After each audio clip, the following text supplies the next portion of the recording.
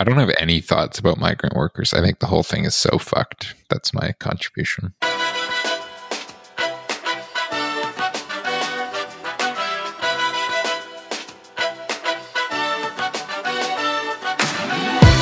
Welcome to Ontario Lab, a podcast about politics, public policy, and current affairs, hosted by recovering political and policy staff right here in Ontario. I'm Chris Martin. I'm Alexi White. I'm Sam Andre. And today we are catching up on the news of the last couple of weeks. First, we will dive into Ontario's new math curriculum, which the government says will boost EQAO scores. Is this a postulate, a mere conjecture, or can they offer rigorous proof? This is quite the dilemma. Yeah, you're supposed to emphasize the word lemma there. What is lemma?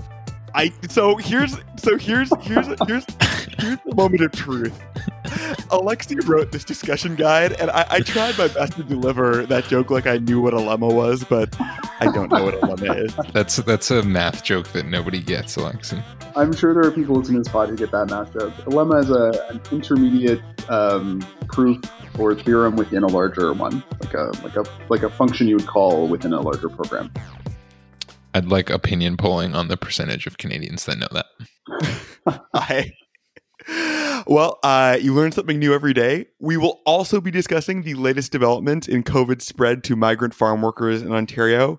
And finally, we will check in on some news out of Ottawa, where the details of the Canada Student Service Grant are widely available. And all the attention is on the government's decision to have the We charity, which famously has ties to Trudeau's family, handle program administration.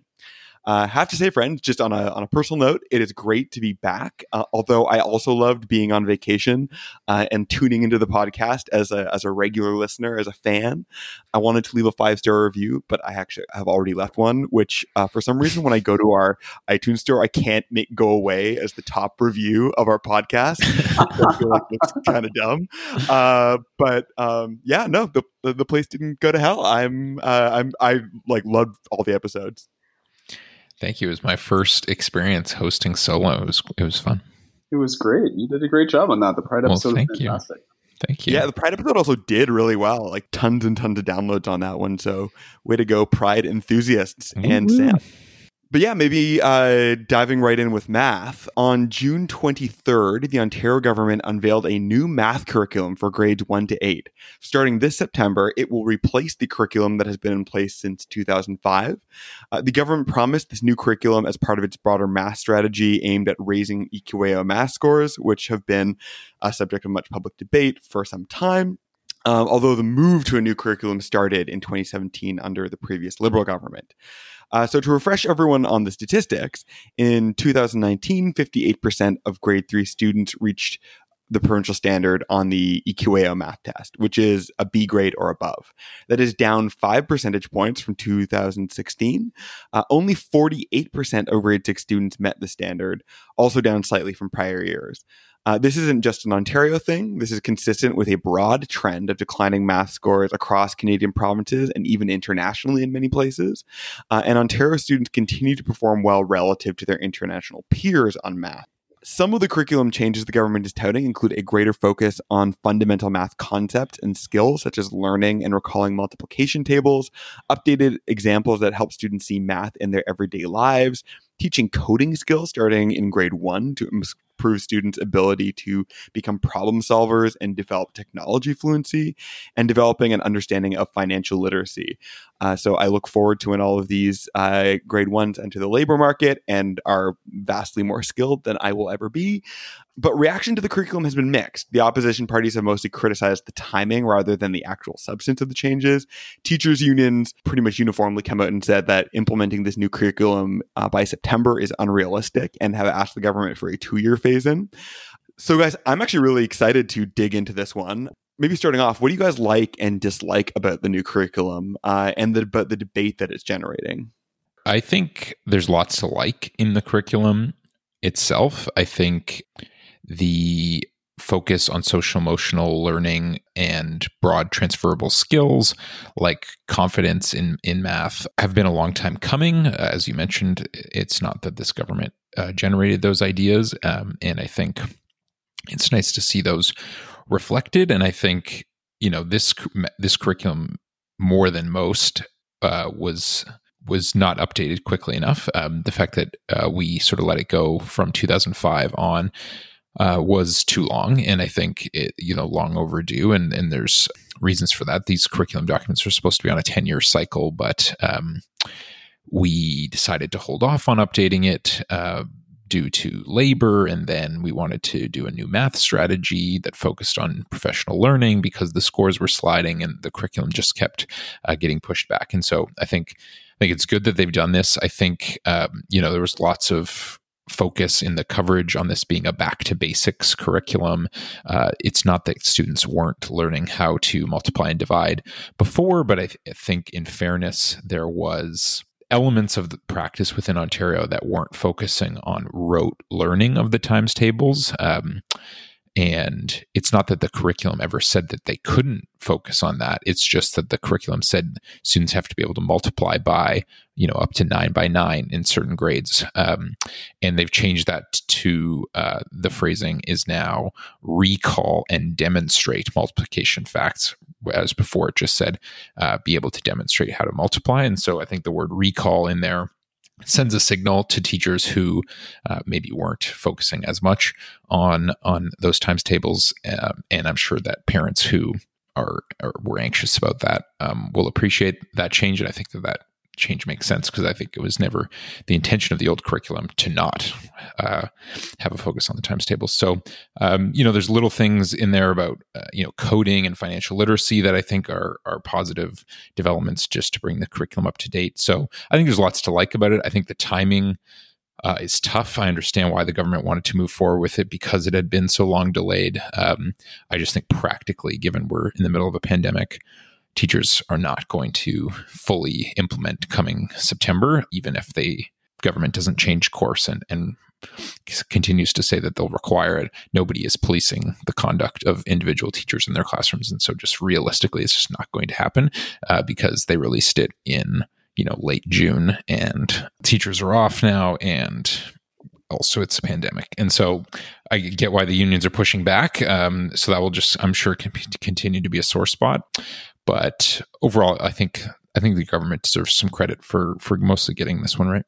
I agree with all of that, Sam. I think I'd like to know if you agree with this. I think generally speaking, in our society, we place way too much emphasis on curriculum as a solution to education problems. And as you said, there's no policing of teachers in classrooms to what they actually are teaching and how closely they're adhering to the curriculum. And so these documents are, as you said, they're making changes to these things that will send signals to teachers and will hopefully have persuasive impact over time. But to me, a lot of this is broadly irrelevant to the idea of changing EQAO math scores in any kind of near-term future. And that cuts both ways. It's also kind of broadly irrelevant that the teachers' unions would make a big fuss about it being implemented by September for exactly the same reason, that the government benefits from everyone thinking that changing curriculum is going to be this huge policy lever that's going to make everything better. And similarly, teachers' unions benefit from also keeping that sort of idea up. And so they fight this battle about when it's going to be implemented. But based on my experience, and as I said, if you disagree, let me know. I just don't think that these things have any kind of sudden impact and that a lot of people continue on the way they were teaching and maybe make minor adjustments. But this is not a sea change of any kind in the way we're teaching math.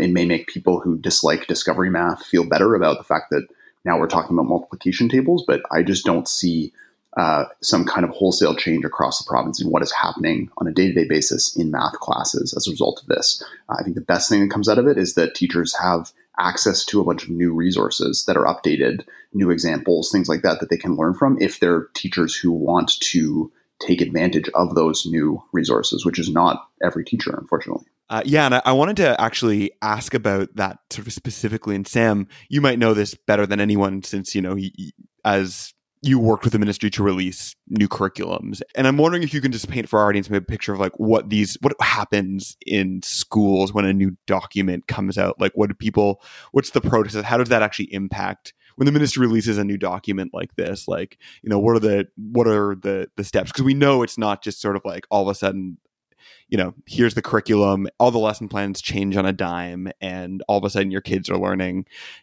coding and financial literacy in the first week of September. Like, that's not how I understand it works. Yeah, no, I think in terms of how the school boards implement it, there are math leads in every board, and they will, use this new curriculum as a way to do professional learning. There's usually a PA day dedicated, at least in part, to math. And so, presumably this upcoming one, whenever it is in this school year, will be dedicated to, in part learning about the new curriculum. And so in that way, again, to Alexi's point, it sends signals, it gets certain messages across to individual teachers, but, that teacher needs to listen to that, absorb that, incorporate it into their lessons plans.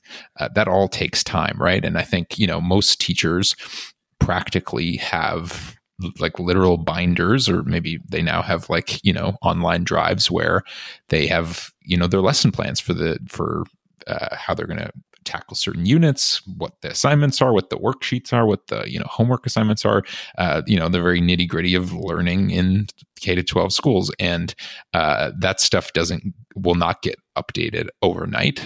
It will take time, and I think that's in part why the unions are pushing back, because there can be within schools, principal pressure, or the math lead who's delivering the professional learning. There's just like human dynamics about how fast and at what pace to make these changes, and so it's a dynamic that will play out. But I think to exactly Alexi's point, I agree with you 100%. It's this has almost no relationship to whether EQAO scores will go up in next year, now that there won't be EQAO next year, but which the government also announced. But the fact that the scores are sliding, whether curriculum played a role, is, I think, up for significant debate. Yeah. No, the only thing I might add on sort of the commentary on the curriculum is I was similarly pleased to see the government kind of not throw out the baby with the bathwater. I mean, I don't think there are many people in Ontario who actually understand what is in the curriculum and what the benefits of certain content might be versus other content. And the politics around it very much have been kids don't know times tables, discovery math bad. But I think if you were to ask anyone who's complaining about discovery math, and then you ask them for a definition of discovery math, very few people complaining about it would have been able to give you a coherent one. So I was pleased to see the government, while they definitely signaled a shift to some fundamentals, that they are also, they're talking about things like social emotional learning skills, how to apply math to your life. I mean, I think there's just like data and like problem solving, all those things that I think Discovery Math was also trying to tackle, and some of those things that were built in we're also trying to tackle. I thought was a helpful way to land this ship, if not frustrating, because there was a very reductive debate that got us to this point. Yeah, I agree. It is incredibly reductive. The setup of this Discovery Math versus sort of rote learning is an artificial divide that doesn't and shouldn't exist. And I think the best people who comment on this, if you read people who study math curricula, it's all about balance, right? Like, you have to be able to understand some of these fundamental concepts in certain ways, but you also then have to be able to apply your knowledge. And I think that goes back to EQAO tests themselves. The EQAO test doesn't just test your times tables. So learning your times tables isn't enough to pass the EQAO test. You have to also learn to apply this knowledge in new ways, in new situations to some extent, if you're going to do well in those tests, because that's what we expect from students. And so you need both these things in order to excel. And Sam, correct me if I'm wrong, but my recollection of the sort of diving into the details on the EQAO results is that where a lot of students don't meet that standard is actually more on that connecting your learning side. Yeah. It's not on the rote skills. And so if your goal really is to move those numbers, you should be informed by what kinds of things students are not achieving well on the current tests and addressing those. And I don't see this process as having been fundamentally driven in any way by that kind of an evidence base. The only thing I will say that's slightly different than I think what you just said is, I think there is some emerging evidence that children's attention span is shortening with, new digital technologies and things like that. And kids in their phones. And that there's speculation that is rooted in the math score decline. And because it's a global phenomenon, right? Like the math scores are not just declining in Ontario. And so that there's some sense that, making sure that they have whatever 9 times 8 as a recall rather than something they have to work through will improve their ability to do the problem solving. Do you know what I mean? Like, I don't think it's totally one or the other, to your point, of course. But anyway, I guess I just say I don't think there's anything wrong. I think it's a positive change to make sure that the recall is happening. Of course, it was already happening in classrooms all across the province, but I think there's nothing wrong with that change. But exactly to your point, the idea that that's going to fundamentally make every student in Ontario much better at math is silly. One thing I can't recall is whether or not the EQAO asks you what a lemma is. If the EQAO asks you what a lemma is, I would also do that with the EQAO. I would be at level 1. I would draw a picture of a llama.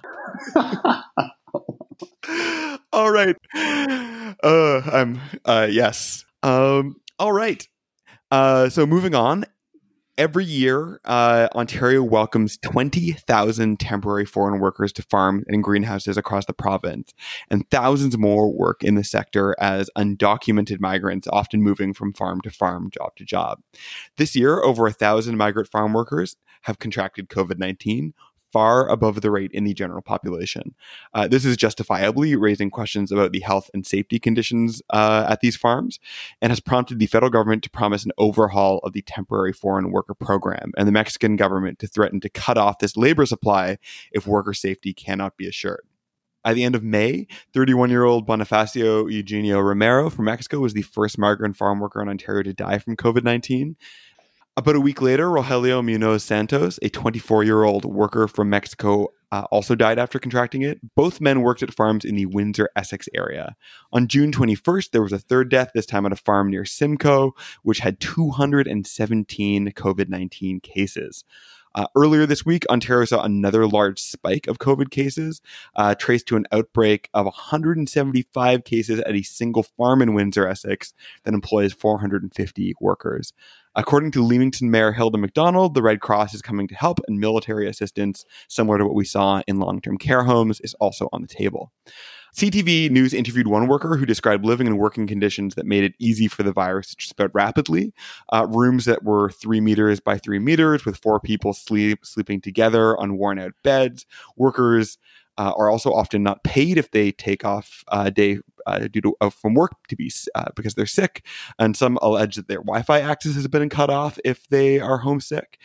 So there are large incentives built in for workers maybe not to report their illnesses. Those workers who are undocumented, things are even worse. They fear accessing health services might cause their immigration status to be questioned. So an advocacy group called Justice for Migrant Workers is calling for a shutdown of the agricultural sector until worker safety can be assured. The province has since ordered one farm shut, but Chatham-Kent-Leamington Conservative MPP Rick Nichols rejected a wider shutdown, saying that this would be killing economic business, saying we deal with facts, not just emotions. Very empathetic Rick Nichols. The Ford government is promising expanded on-site testing and access to emergency benefits and supports for foreign workers. Controversially, the province is also allowing farm workers infected with the virus to continue work as long as they're asymptomatic. In a rather ironic twist, the federal government admitted to CBC this week that the vast majority of its inspections this year have been virtual rather than in person for safety reasons. So this is obviously a huge problem. Similar in some ways to what we saw in long-term care. Curious, what we think about this and what we think about the government response so far. Yeah, Chris, I think the long-term care comparison is apt in that this is a sector that has been underappreciated in terms of the challenges that exist, and that there has been a lack of attention that now, looking back, I think is hard to justify, and that these outbreaks really have brought new attention, which was very much needed on the working conditions on these farms, and particularly for those workers who are undocumented. So, to put it frankly, this is driven in a large part, I think, by racism. These workers are not treated in a way that we would feel would be right to treat Canadians, to treat probably white workers, and that's that's definitely contributing to this. And in a time that we're in right now, I think that needs to be noted upfront. The broader policy challenges are many. This is partly a federal issue. It's good to see the federal government is going to look at temporary foreign worker program, but whether that will actually result in any significant changes is questionable. I think the province has been less willing to admit that things need to be changed in a greater way. Currently, they're still focusing on the same ideas of testing and temporary support, not any kind of systemic change. And I think the asks of groups like Justice for Migrant Workers, not just calling for a shutdown until safety can be assured, but also making sure that these people have a path to citizenship, making sure that they have access to healthcare and the same benefits as other people working in Canada during this time. I think these are reasonable requests that need to be considered in a greater detail. And I think it's too bad that we have a government right now in Ontario that isn't willing to step up and treat these people with the dignity and human rights that they deserve in the same way as anyone else in Ontario. Yeah. And it's one of those things that strikes me as something that has been a probably invisible problem for way too long, and how close this work is to communities that, if you've this exists in Windsor, Essex, it exists in the Niagara region. It props up our farm system and has for some time. And the fact that system is propped up by people who make less than we do, who we would if we were doing these jobs, and as a result, I guess we get to pay lesser food prices. Farmers make a little bit more money, but that's we're sort of now seeing the costs of this thing. And I think one of the things that also makes this dangerous is that unlike long-term care homes, this is a much more mobile population. Workers will move from farm to farm, community to community, and the inbuilt incentives to not report, not stay home if you're sick, that can exist are, in addition to being socially and ethically repugnant, also a huge public health problem, potentially. The federal government did mandate that people who were using temporary foreign workers needed to provide paid time off on a number of these things. And the Prime Minister said he's investigating cases where the rules were not followed. And there are potential penalties that employers who have abused foreign workers will and could face. But it also is probably really hard to see where that is happening if you're not actually going. So I'm glad there's been some scrutiny on the federal government's very light supervision of this, because there's a lot that we can probably do and improve with the current rules and with just adequate enforcement. Yeah, I mean, and some of these things are public policy changes at the provincial level too. I know some other provinces, for example, have a registry. So if you are going to be a recruiter of foreign workers, you have to register and with the government. And so there's a tracking of at least of some data of who is actually bringing these people in, from where, this kind of thing. That doesn't exist in Ontario, from what I understand, and that makes it a lot easier for the Premier referred to them as fly-by-night recruiters to take advantage of people. At the end of the day, there must have been calculus in some people's minds, at least, made that these people are predominantly young, and so maybe it's not so bad if they get COVID, even though we've now seen 3 of them die. And B, they don't have a ton of contact directly with the rest of the population. I mean, they're quite segregated in the way that they live their lives while in Ontario. And I think those two things fed into a sense that these people are, expendable in some ways, at least in terms of getting the disease. And certainly the Ontario government continues to send that signal by saying, if you're asymptomatic, you can continue to work. And that seems to me to suggest that they aren't learning a lot from this. Yeah. Another area where COVID has proved to be, a revealer of social problems and economic problems that existed well before the pandemic started, in my opinion. Moving us on to our last topic, I am quite excited about this one. Late last week, the federal government released details of the new Canada Student Service Grant, which will provide students up to $5,000 towards their post-secondary education. The amount of grant depends on the volunteer hours, with each hour worth about $10 in grants. This is a huge volunteer program, and creating such a huge program overnight and implementing it in a matter of weeks is a tall order. So to achieve this, it seems the feds decided to outsource this program to the nonprofit sector. Through a procurement process run by the Nonpartisan Civil Service, the government selected the We Charity to administer the over $900 million program. So for those who aren't familiar with We, it was founded by Craig and Mark Kielberger and describes itself as a movement empowering youth across Canada, the US, and the UK through service learning, inspiring them to make a difference in their communities and around the world. Opposition parties are asking the Auditor General to investigate the selection of We as the program administrator, because the Prime Minister, and specifically the Prime Minister's wife, have close ties to the organization. His wife, Sophie Gregoire Trudeau, is a volunteer ambassador and hosts a podcast for them. The PM defended the decision, saying the federal government concluded that the We Charity is the only organization capable of administering this program, though this doesn't explain why the federal public service couldn't manage such a program in-house. The government has also stressed that We will not make any profit off of the administration of this program. However, We is offering 450 volunteer positions at its own charity as a part of the program. So, tricky subject here. From our own experience in government, maybe before we get into like the decision to pick We, what do you guys make of the decision to outsource the administration of this new grant program? You know, why would a government choose to not take a program like this in-house and like instead ask someone else to run it? Yeah, that's a tricky question. I mean, it things change over time in the thought on topics like this. What kinds of things are best achieved in-house in government? What kinds of things are best outsourced to others?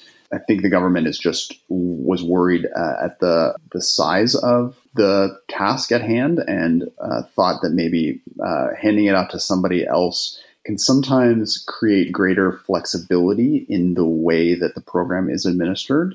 And to be honest, can make some of the transparency around the administration a little bit less rigorous, which can make things move more quickly as well. Yeah, when we were in government, we created a school bus driver incentive program, basically giving money to school bus drivers to stay on the job, because we had a problem with school bus drivers leaving because of the low wages they were making. So basically a wage subsidy but we ran it through the school bus associations. I think I viewed it at the time, at least, because that organization had an element of trust in the sector, more expertise than the government or the ministry would have maybe in direct delivery, and maybe a little bit of a reduction on the liability that we might feel in sort of like operational decisions of the program. Although I think that was not necessarily as much of a benefit as, one might think. I mean, if something goes wrong in a government program, no matter who is delivering it, the government's going to hear about it. But I think the hope was that the perception would be that, giving the money to the people who are delivering the service to distribute and run would, have better results in the end than, it all being done from Queen's Park in Toronto.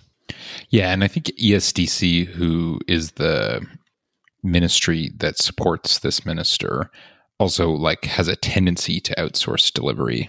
Like the Canada Student Loans Program, which is one of their core programs, is managed by D&H, right? Like a private company, and like the call centers and the online delivery and that sort of thing. So just as an example, I don't think it's unusual. I don't think the outsourcing bothers me at all. Obviously, the manner in which this had to be conducted on the timeline creates, at minimum, perception challenges. Whether there's actual challenges, I think we can discuss more. But they also just, again, in fairness, even if they wanted to turn to Service Canada the way they did the student benefit, it wouldn't even really make sense, because a lot of these are going to be high school students who don't yet have, their SINs and tax filing set up with the CRA, which was the main hurdle to access the payments, right?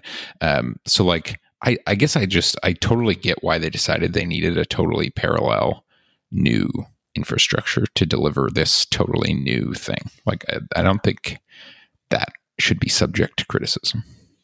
Oh yeah, absolutely. And I think I kind of understated it before when the policy questions that face a thing like this are really onerous. I mean, like, their labor experts have already raised questions about, okay, what is the line between what is volunteer work and what is work that should be paid is not actually spelled out very clearly. And, standards differ from province to province, workplace to workplace, dependent on the president of a union. A lot of unions have looked at this program with some suspicion, saying, is this going to become a way for, employers to, bring students on to work for government money as opposed to grow our workforces? So, huge complexity here. So yeah, it makes sense to me. Before we sign off today, I want to just turn quickly to the politics, which have really, I think, not gone the way the government would have wanted with a program like this. Do we think Trudeau is in any kind of trouble here? I don't think it's good. I mean, especially the stuff that's come out in the last couple of days about one of the Kielburgers saying that the Prime Minister's office called them the next day after the announcement, and then he's saying he's misspoke. Actually, the ESDC official called them, and it was a week later, and he was speaking, I forget what he said, but basically saying that he was lying when he said that. Maybe true, people say things, right, to sound important and connected, but terrible in terms of optics. I just think the opposition smells blood. There's no way this thing goes away, especially with the Sophie thing. There's a certain connectedness to the Trudeau brand that they like to go after. Do you know what I mean? Yeah. I just think that no, I think there will be AG reports, and there's no way this thing dies. Yeah, I agree, especially in a minority parliament where the opposition has the ability to use committees and things like that to investigate this. I think this will stick around. I haven't, as you said, I haven't seen anything to suggest that there aren't innocent explanations for all of these things, that the person in question misspoke, that Trudeau really was, and all of his staff really were separated from the procurement process itself. I think those things could all be completely true. It just, it doesn't ever look good when an organization that the Prime Minister is this close to wins basically a sole source contract, and then is defended pretty vigorously by the Prime Minister after that for being the only organization that can deliver the program. So I think that line that the Prime Minister said, the civil service told me this is the only organization that can deliver the program is maybe the problem that I've seen in the response. I mean, with the Future Skills Center, which exists at Ryerson University, it landed at Ryerson after a process that was, with multiple participants, that was open. There was a call for proposals.